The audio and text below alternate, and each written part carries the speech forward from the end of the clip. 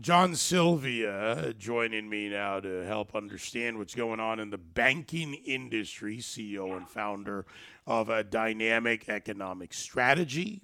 All things John Sylvia at johnesylvia.com. Good morning, my friend. How are you? Fine, thank you, sir, David. David, quick question. Do I get 100 nights to return economic policy back to Washington and just keep the economy? I don't know, but you do get sleepless nights if you follow what's going on with the economic policy out there. Let me tell you, it's maybe the first question is, John. And this is why I've always loved having you on. And by the way, I always appreciate the information you send every week. Economic policy; those two words matter, and the economics is being overridden by the ideological policy. Oh, absolutely. And I think when you hear about all the criticism about banks and doing this and doing that, the reality is bank credit as supplied to businesses and households really continues to promote economic growth. So you need the banks to channel the credit. And to the extent that you regulate the banks heavily, to the extent that you criticize the banks and limit that credit growth, you limit the economic growth. So let's continue with this from a point of what the banks can do and then what they're allowed to do. And if I'm off the mark on this, John, I'm sure you'll tell me. But there's a need for regulation. Banks like the free money being printed and thrown out there. They like the low interest rates. That benefits them. But what do banks really need for a long-term, stable operating environment that allows them to have more customers, businesses being able to work with them, borrow, lend, lines of credit, all the things that we need to have a real a viable economic picture versus a propped up economic environment? Yeah, I think what you really need is what you need from most businesses, a steady sense of regulatory policy that is consistent with economic growth at a moderate pace. And so, what we learned in the housing situation in 2007, 2009, and I think what we're seeing even today is, when you loosen up regulatory policy to such an extent that you end up promoting an activity, for example, housing, a greater than its economic fundamentals, then you get speculative behavior. And I think what you're seeing today is, again, that kind of process. I read in the Wall Street Journal today that Fannie and Freddie are increasing the price limits on loans for, up to $1 million in certain areas. Again, to what extent is the federal government involved in supporting that kind of housing price appreciation and buying? And I'm going to go back to November. This is when you did the piece on the information piece on bank credit and the case for continued economic growth. But in December, just a couple of weeks after that, economic policy can remain irrational longer than you can remain solvent. That is a rephrasing of John Maynard Keynes, and Keynesian comes to mind when I look at Yellen and Powell. And okay, let's just say that I will tell you this, John, it scares me if Saule Omarova is in any way involved in Washington, D.C. Well, again, the perception from many political quarters is that the institutions, banks, or in many cases, businesses in general, corporations, are somehow the bad guy, and they need to be regulated, limited, et cetera, et cetera. But to what extent do you have the knowledge at the federal government level, and this goes back to, just classic economics, to what extent do you have the level at the federal government level to decide which economic activity is actually viable over time and which should be supported? And now we get into the problem of picking and choosing who our winners are. And this is just a fundamental problem about federal government bureaucracies and decision makers who essentially are allocating credit, and sometimes allocating credit in areas where it simply is not viable. All right, let's go to this phrase that's popped up. You actually have this in your piece. You say there's no transitory inflation because there's no transitory expansionary fiscal and monetary policy. First, where are we now? And is it by sector or broadly? You have inflation. People hear that term a lot. You have, hints of stagflation. Where do you see us right now?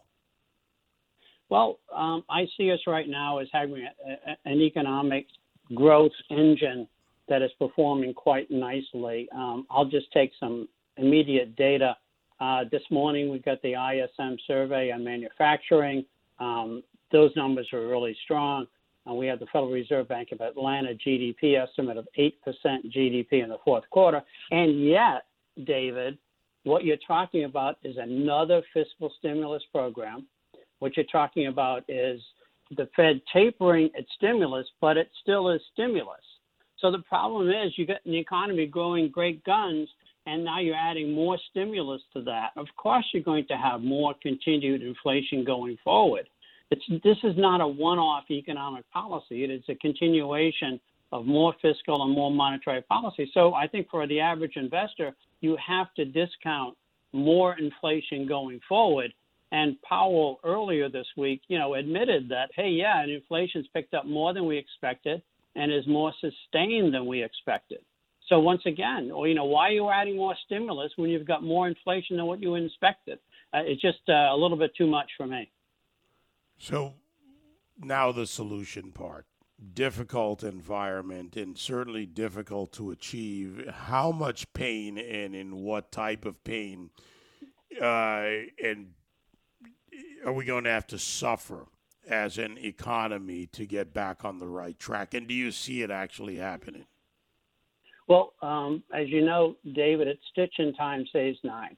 I think more aggressive tapering at the Fed and an increase in interest rates at a moderate rate, let's say 50 to 100 basis points over the next 6 months, would be a good cure to getting some stitches in there, rather than continuing to allow economic and fiscal policy. I would very much oppose the latest fiscal program by the administration.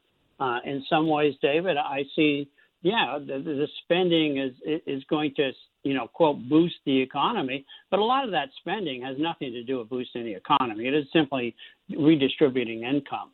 And so to me, I think it would be helpful to not have another fiscal stimulus program, and it would be helpful for the Fed to be a little bit more aggressive in its tapering and perhaps raise interest rates a little bit sooner. But we're not dealing with a Paul Volcker era of raising interest rates 200, 400 basis points. But a stitch in time or a couple of stitches in time would save a lot of pain down the road. Here we are getting to the end of the year, and of course the political argument in D.C. is around the spending bills. You've got these multi-trillion-dollar proposals, some already passed. What kind of effect does that have on the banking industry, and how does that flow down to the guy or girl listening, John, who says, look, my business is trying to survive, or maybe I'm actually in a position to grow, but I don't know what the right path is? Well, the challenge in terms of knowing the right path is the fact that many businesses now are being very much surprised by the rise in interest rates that you've seen so far, simply because they're very highly leveraged. If you look, again, recent articles talking about the high-yield bond market taking a hit because interest rates have risen faster than people had expected or businesses had expected. So I think for many small businesses and moderate-sized businesses, the challenge is you've got a good economy going. You're having a lot of trouble finding workers. And oh, by the way, the last thing you need is a continued rise in inflation that's going to continue to push up interest rates going forward. When markets expect that the Fed will start intervening, as Greenspan did in the 1980s, when Greenspan intervened in the mid-1980s, interest rates actually came down because the market said, okay, now we're going to get some control over inflation. right now the market has no sense that it's a control of inflation, and so interest rates will continue to rise. All right. Well, we will see what they do till the end of the year. I will keep an eye out for your emails because I think we are going to see Christmas tree-like approaches and not much fiscal economic policy. Again, economic policy, not ideological policy coming out of Washington. And the banks, well, they will react as they need to. Indeed, we will. We will watch that very carefully. I like the fact that you are differentiating between what I would consider traditional economic policy and just ideology policy. It's not a good situation to stick the ideology in there. No, never is, because the numbers, right, as they say, those are the numbers, and that's it. John, always a pleasure, my friend. If we don't get a chance to talk, a Merry Christmas to you. Thank you, David. Same here. John Sylvia, CEO and founder of Dynamic Economic Strategy. His website, johnesylvia.com.